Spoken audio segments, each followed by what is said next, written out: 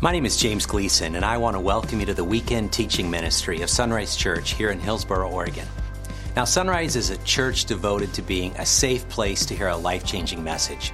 And our vision is to lead people in a growing relationship with Jesus Christ. And so every weekend we share a message of hope from God's Word, the Bible. Now, if you'd like to know more about discovering and growing in a relationship with the God who loves you, please take a moment to visit our website at www.isunrise.com. Now, from there, you can learn how to connect with the God who loves you. Then you can learn how to grow with others along the journey of life. You can learn to develop a heart to serve the least, the last, and the lost. And finally, you can learn how to lead others to know Jesus Christ on this journey of disciples making disciples. And so now I invite you to follow along with our weekend message as you discover the heartbeat of God.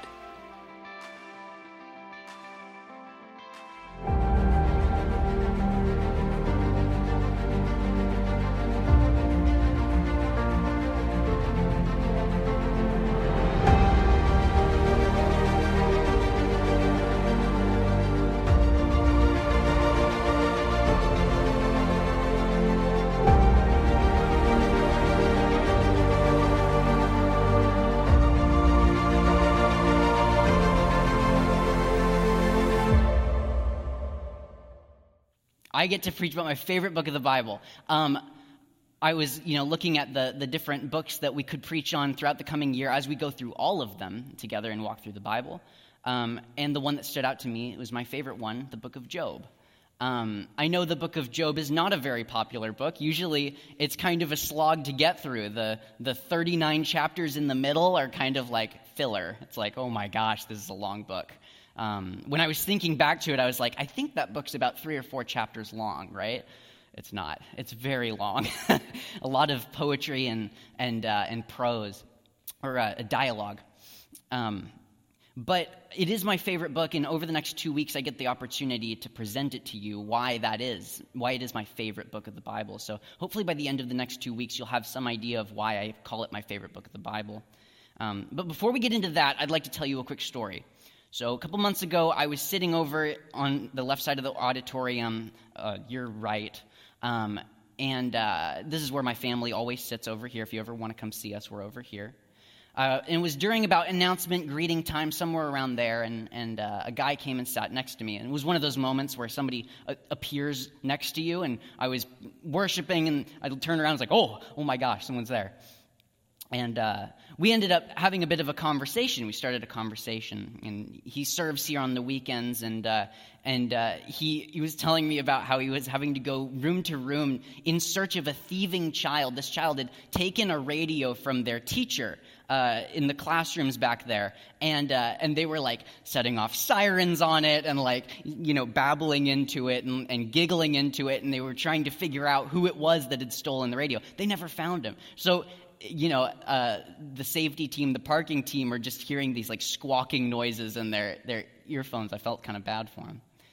But the conversation began to take a shift. We started talking about ministry, because we're both doing ministry. And he asked me, how are you feeling about youth ministry? How do you feel as the youth pastor? I was like, man, it's my favorite thing in the world. And he paused for a second. He said, that's really good. And then he said, well, hey, I've had a question that I've been puzzling over the past couple of weeks, and I would love to kind of broach the question to you and see what you say about it. What are your thoughts?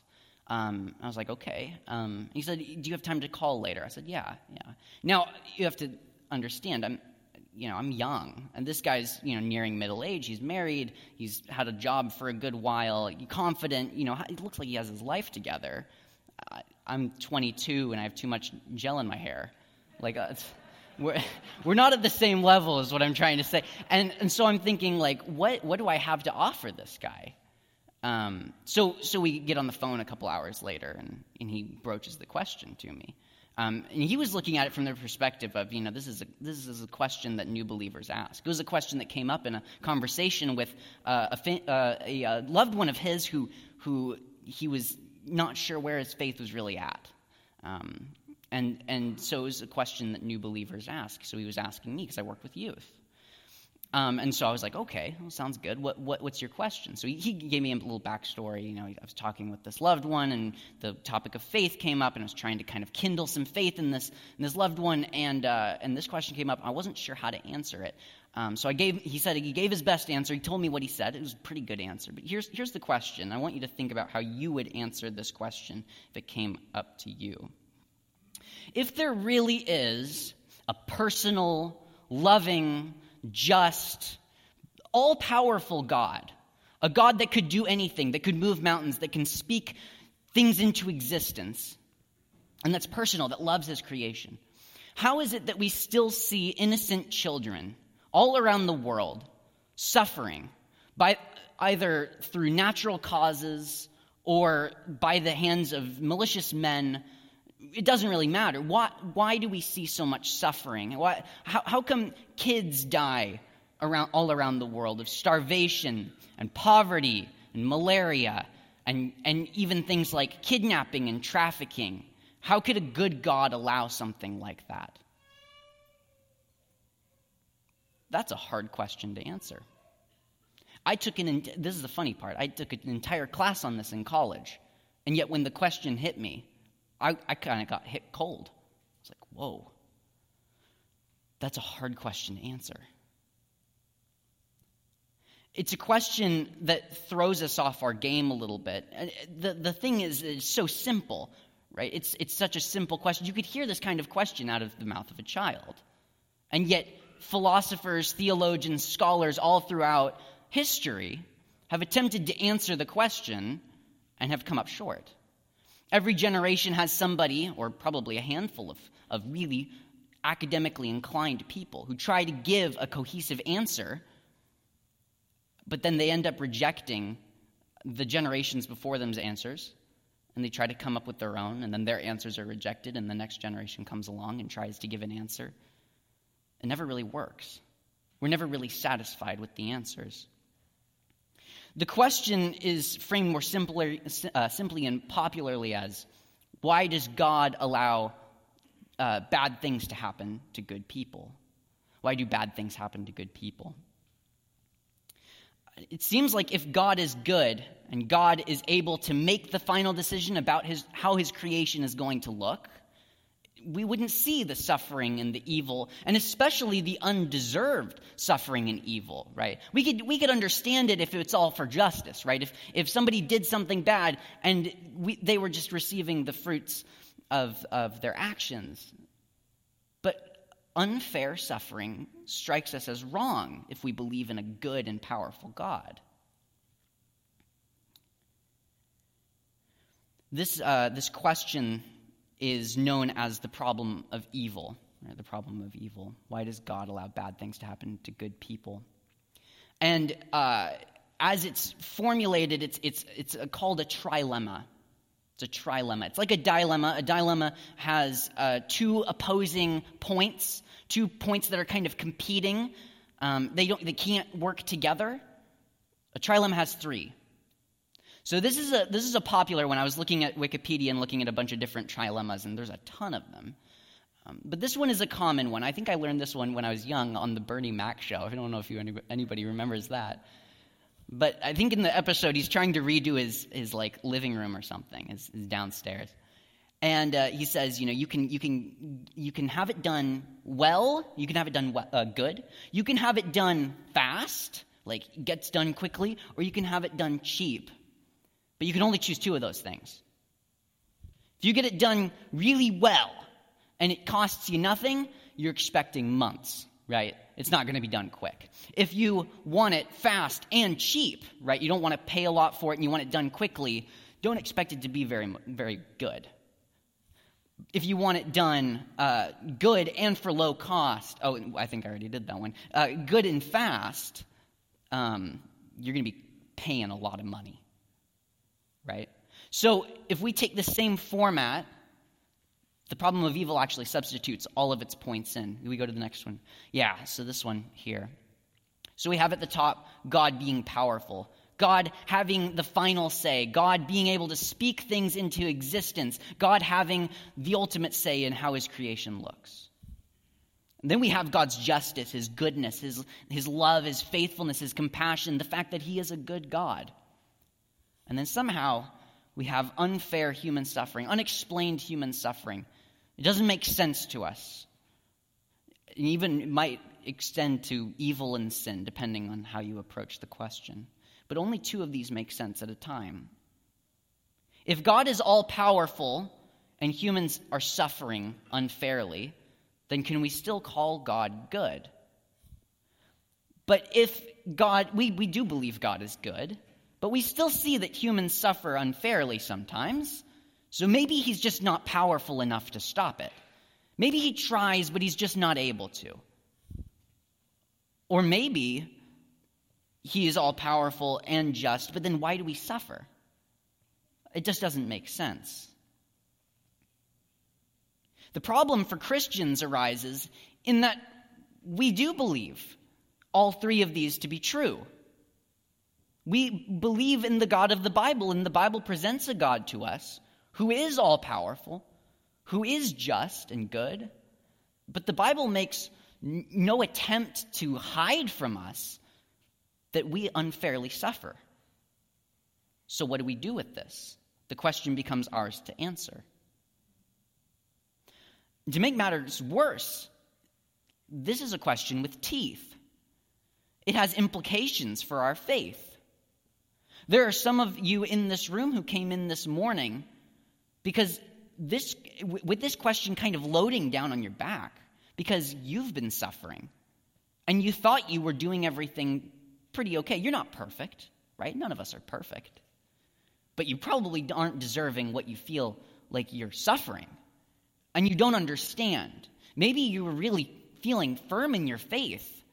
You feel like you're going somewhere with God, and now that thing just fell apart. Life's not going the way it feels like it should be going. And so this question is nagging your mind, nagging your heart, and you don't know what to do. Maybe you're trying to keep the emotions back because you feel like I'm describing you right now. The question is ours. But I think probably most of you didn't come in thinking about this. This would be a strange thing for you to be conceiving of coming into church, for most of you. Some of you are going along with no complaints in life, or nothing big.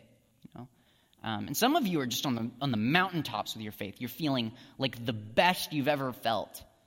But I'd like to levy to you that maybe that bliss won't last forever.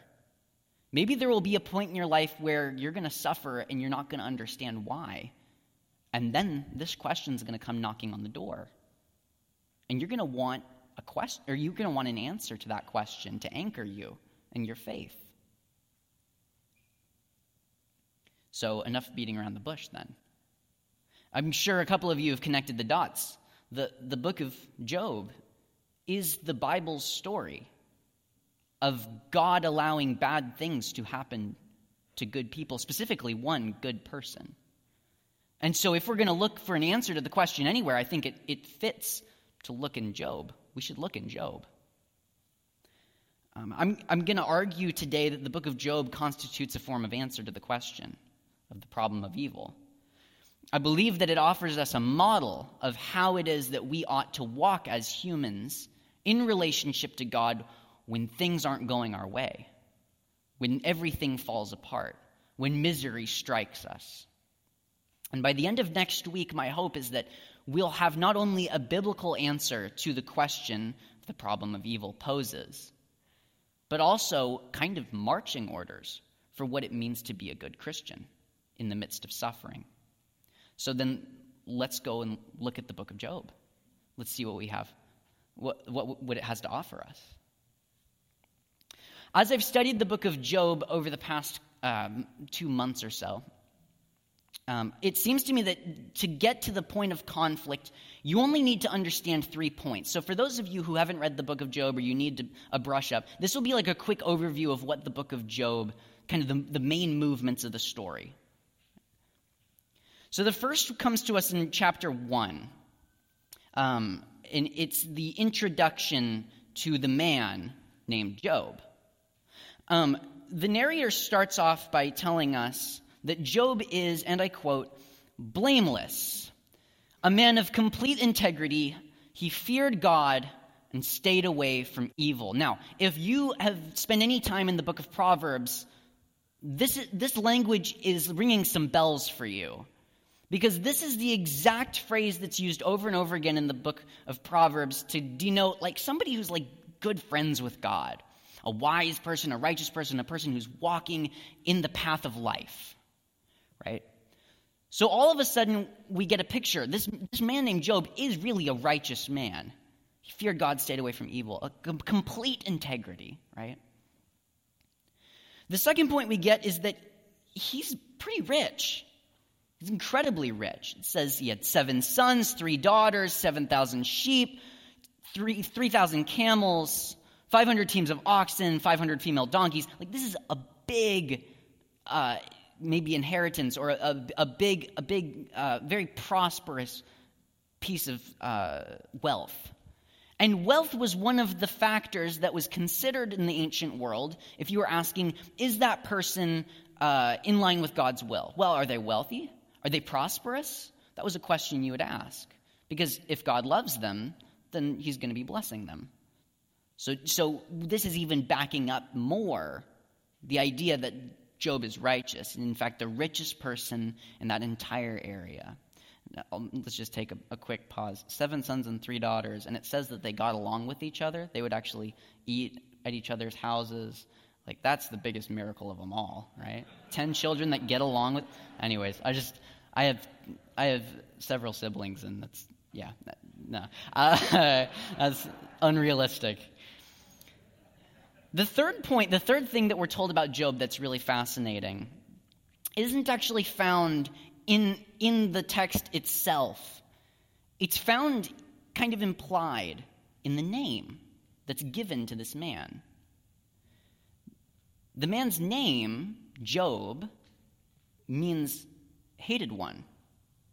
It comes from the same root word as the word for enemy, the one who is made into an enemy. It's the flipped around version of that. So it's not the enemy, it's the one who's made into the enemy. It's the one who's treated like a hostile, hated one, persecuted one. So now the question is this. We know this man is righteous. We know this man is good. We know this man is wealthy. Who hates this man? Who hates Job?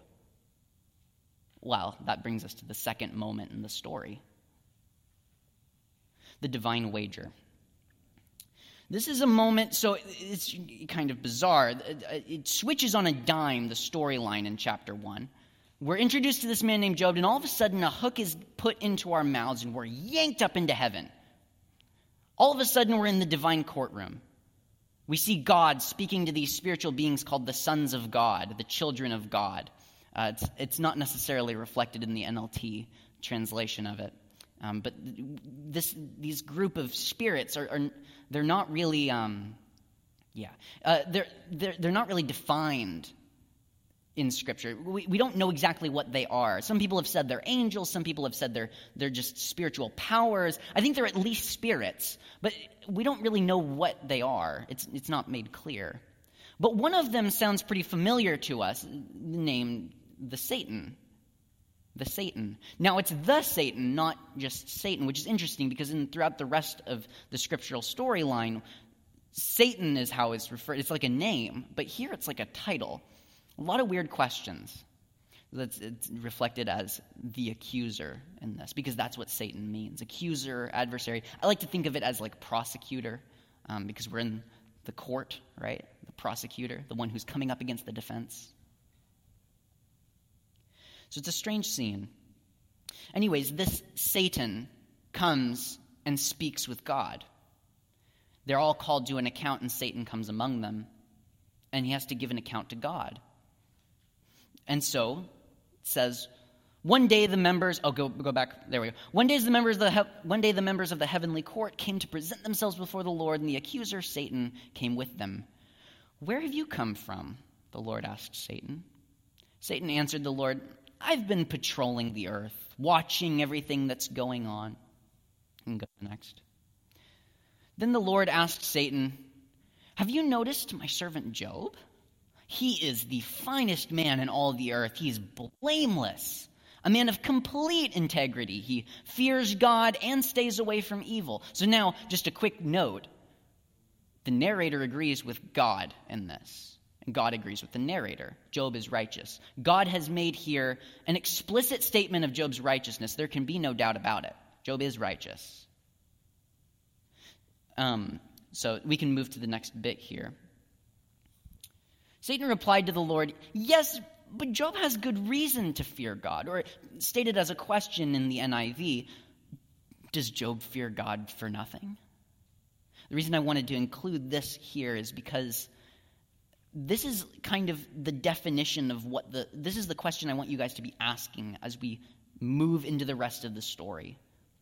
As we move into the rest of today's message specifically, does Job fear God for nothing? It's kind of a pivotal question. For no reason? For no gain? Satan goes on. "You've always put a wall of protection around him, and his home and his property. You've made him prosper in everything that he does. Look how rich he is. But reach out. Take everything that he has, and he'll surely curse you to your face." So Satan is basically arguing that Job is a suck-up, that he's a teacher's pet. Yeah, that he's doing it all for other motives. He's double-faced. And then God, to the shock of the reader, says, "All right, you may test him. Do whatever you want with everything that he has, everything that he possesses, but don't harm him physically." Good to put that boundary in. It'll get crossed later. Don't worry. So then Satan takes the freedom to its limit. Now this is strange. This is strange that God would allow this. Why is God giving in to the Satan's request here? No answer is given. The mystery prevails. Satan takes the freedom to its limit. He brings utter disaster on Job. And he brings it not gradually, but in one terrible day. It says, "One day when Job's sons and daughters were feasting at the oldest brother's house, a messenger arrived at Job's home with this news. 'Your oxen were plowing with the donkeys feeding beside them when the Sabians raided us. They stole all the animals and killed all the farmhands. I am the only one who escaped to tell you.' And while he was still speaking, another messenger arrived with this news. 'The fire of God has fallen from heaven and burned up your sheep and all the shepherds. I am the only one who escaped to tell you.'" I'm imagining like a field of mutton, just roasted sheep. Anyways, like Sodom and Gomorrah, but sheep. Sorry. It's a funny picture. Anyways, while he was still speaking, a third messenger arrived with this news. 3 bands of Chaldean raiders have stolen your camels and killed your servants. I am the only one who escaped to tell you." And while he was still speaking, and this is the kicker, this is the worst of all.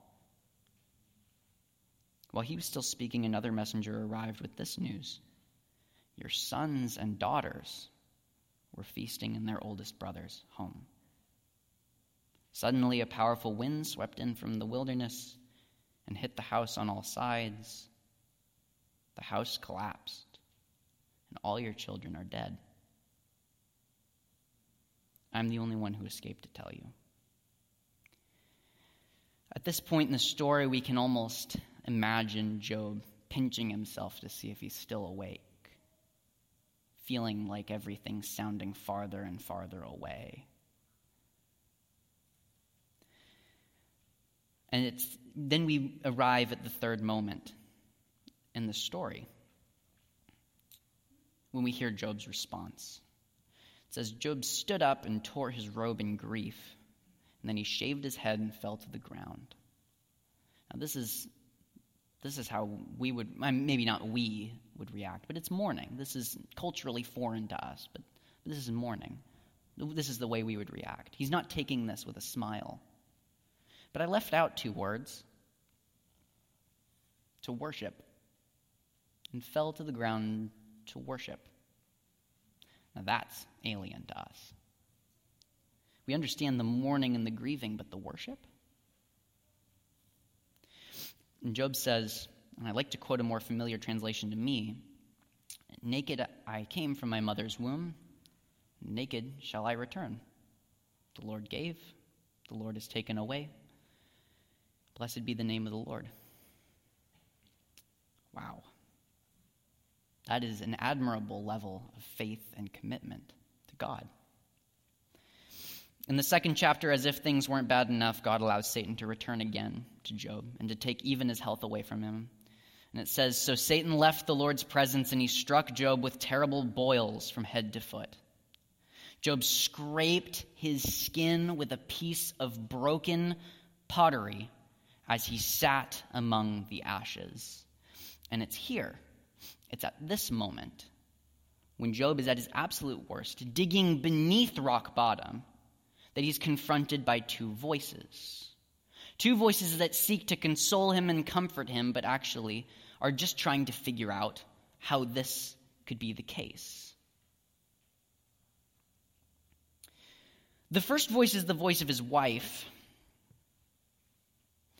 The second is the voice of his friends. Today we're going to talk about the voice of Job's wife, her response to his suffering, and then his response to his wife's speaking.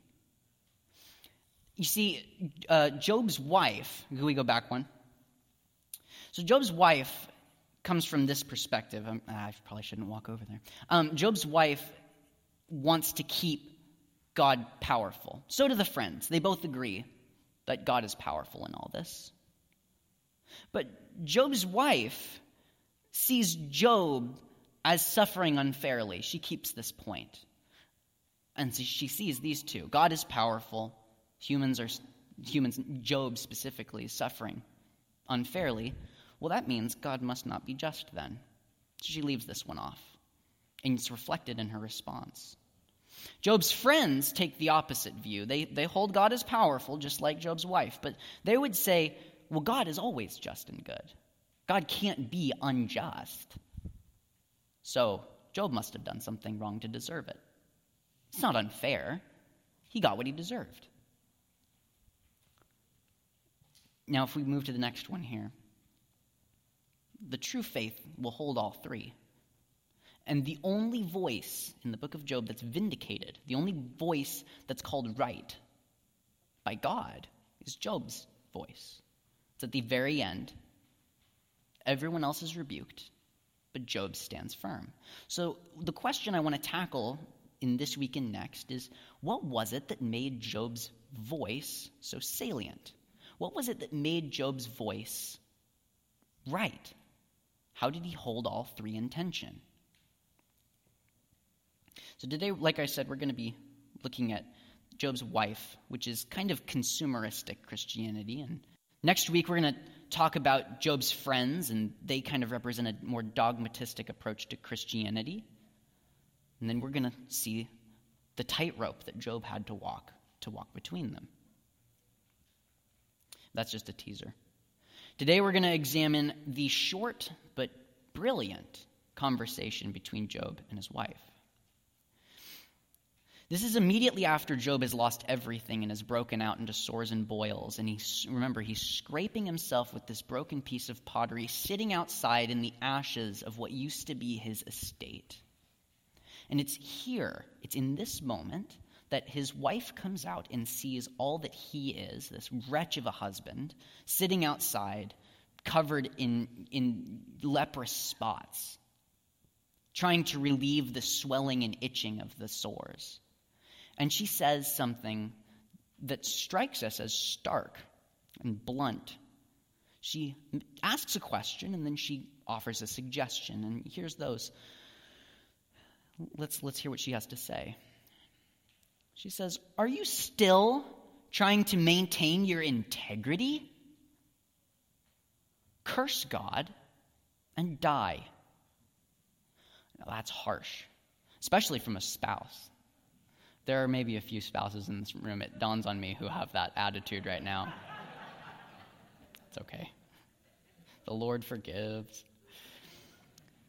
This is a harsh response, especially in all of his grieving. But we have to step into her shoes and understand how she was really feeling. to get a better idea of why she said something like this. First off, Job's kids are her kids. She lost all her kids as well. And what Job had was what she had. She's lost everything as well. So she's coming from a place of grief and mourning as well. She's not breaking out into leprous spots, but everything else she's endured. But more than that, if anybody knows how much integrity Job has, it's his wife. She sticks by him every day. She sees it every day. She was there when he would get up and sacrifice for their children, just in case one of them may have sinned.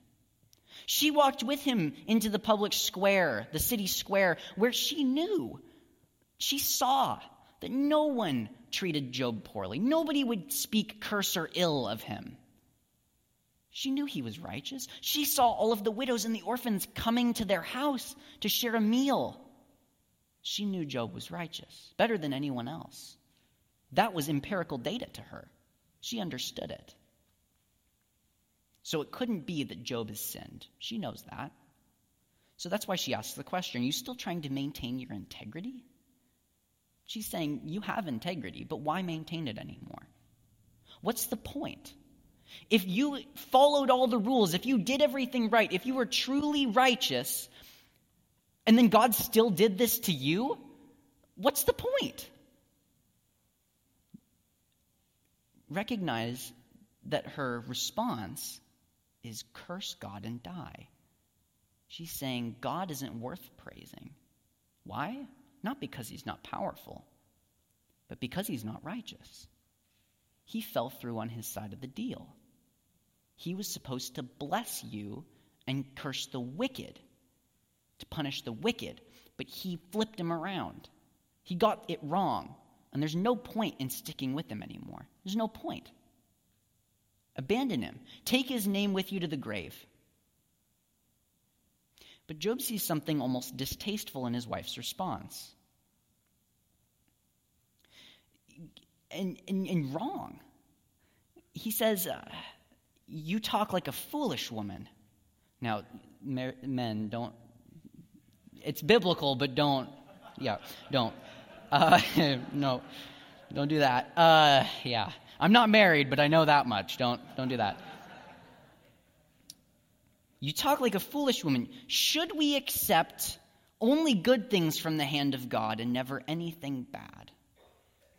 So he's presenting a faith that goes one step deeper than his wife's faith. He's pointing out in this that she's made an assumption, a faulty assumption at that. That his wife has seen the relationship between God and humans as kind of like a business partnership. Like there was a contract that was signed. There's an unspoken agreement. I scratch your back, you scratch mine. It's reciprocal, it's mutual, it's symbiotic. We both gain. Job is saying something very different. He's saying, it doesn't matter what God does, because at the heart of who I am, I'm a creature. I've been made.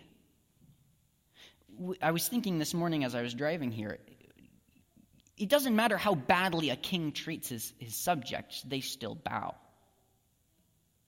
And if we'll bow to kings who are just mere men, how much more should we bow to God, the one who gives us breath each day?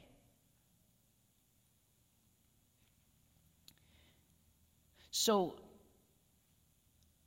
I guess the point that I want to make tonight, I'm so used to preaching on Sunday evenings, that's funny, tonight. This morning, the point I want to make this morning is that true faith is not conditional. It's not based off of what I want, whether I'm getting what I want. It goes to the very root of who I am as a creation, as a creature, as a man created by a God. The reason that God is worth worshiping, worth obeying, it's not because he gives me stuff or keeps giving me what I want. It's because he made me. It's endemic to my being that I praise him. It's endemic to our being that we worship. And that's what Job's trying to say. Now, I'll confess that I would like a predictable God rather than this God. I would rather God follow my reasoning. I have some pretty good reasoning. I like my way, the way my brain works. I kind of wish God was like the person at the DMV, you know? I walk in and I go to the person and they're like, you get in this line if you need this. You go to fill out this form if you need this. And we both go on our merry way. It's not fun while you're there. It's boring. Sometimes weird stuff happens. But at the end of the day, you get what you need, you get out. That's not how our relationship with God works. It's not how our relationship with God works. The Bible isn't just a how-to manual on how to please God, how to stay on his good side so that he'll continue giving you what you want. He's not your business partner. Not primarily. He does business with men. We see that with the covenants that he makes and the promises. But inherently, it's all him. He's the prime cause. He's the first one. We all want this. I think we all want a God that's predictable. I hope that you guys want this too, and I'm not just the only one. I'm just like preaching to myself up here. I'm guessing this goes deeper.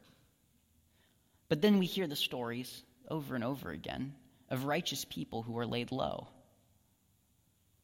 Not just like the religious nutcases. I'm talking about really good people with good intentions, people who would go out and preach to people that they love and know, the people at their work, people who are constantly talking about what Jesus is teaching them and how much they love Jesus. And you see some real fruit in their faith, and then all of a sudden they're in the hospital bed. Or they're cleaning out the room of the child that just passed away. Or their wife or husband just walks out on them. And we look at that and we go, that doesn't make sense. They didn't deserve that. But we hear the story over and over again. And I'm guessing there has to be at least one of you in this room today who's in that position right now. Like I said, you feel like you're bearing fruit, like you're getting somewhere with Jesus, and now you're suffering. And it's not even like persecution suffering. It's just like you feel like things just aren't going your way. And the question comes to you in this moment. How will you respond to that? Will you say something like, well, naked I came from my mother's womb, and naked shall I return? Could you respond like Job?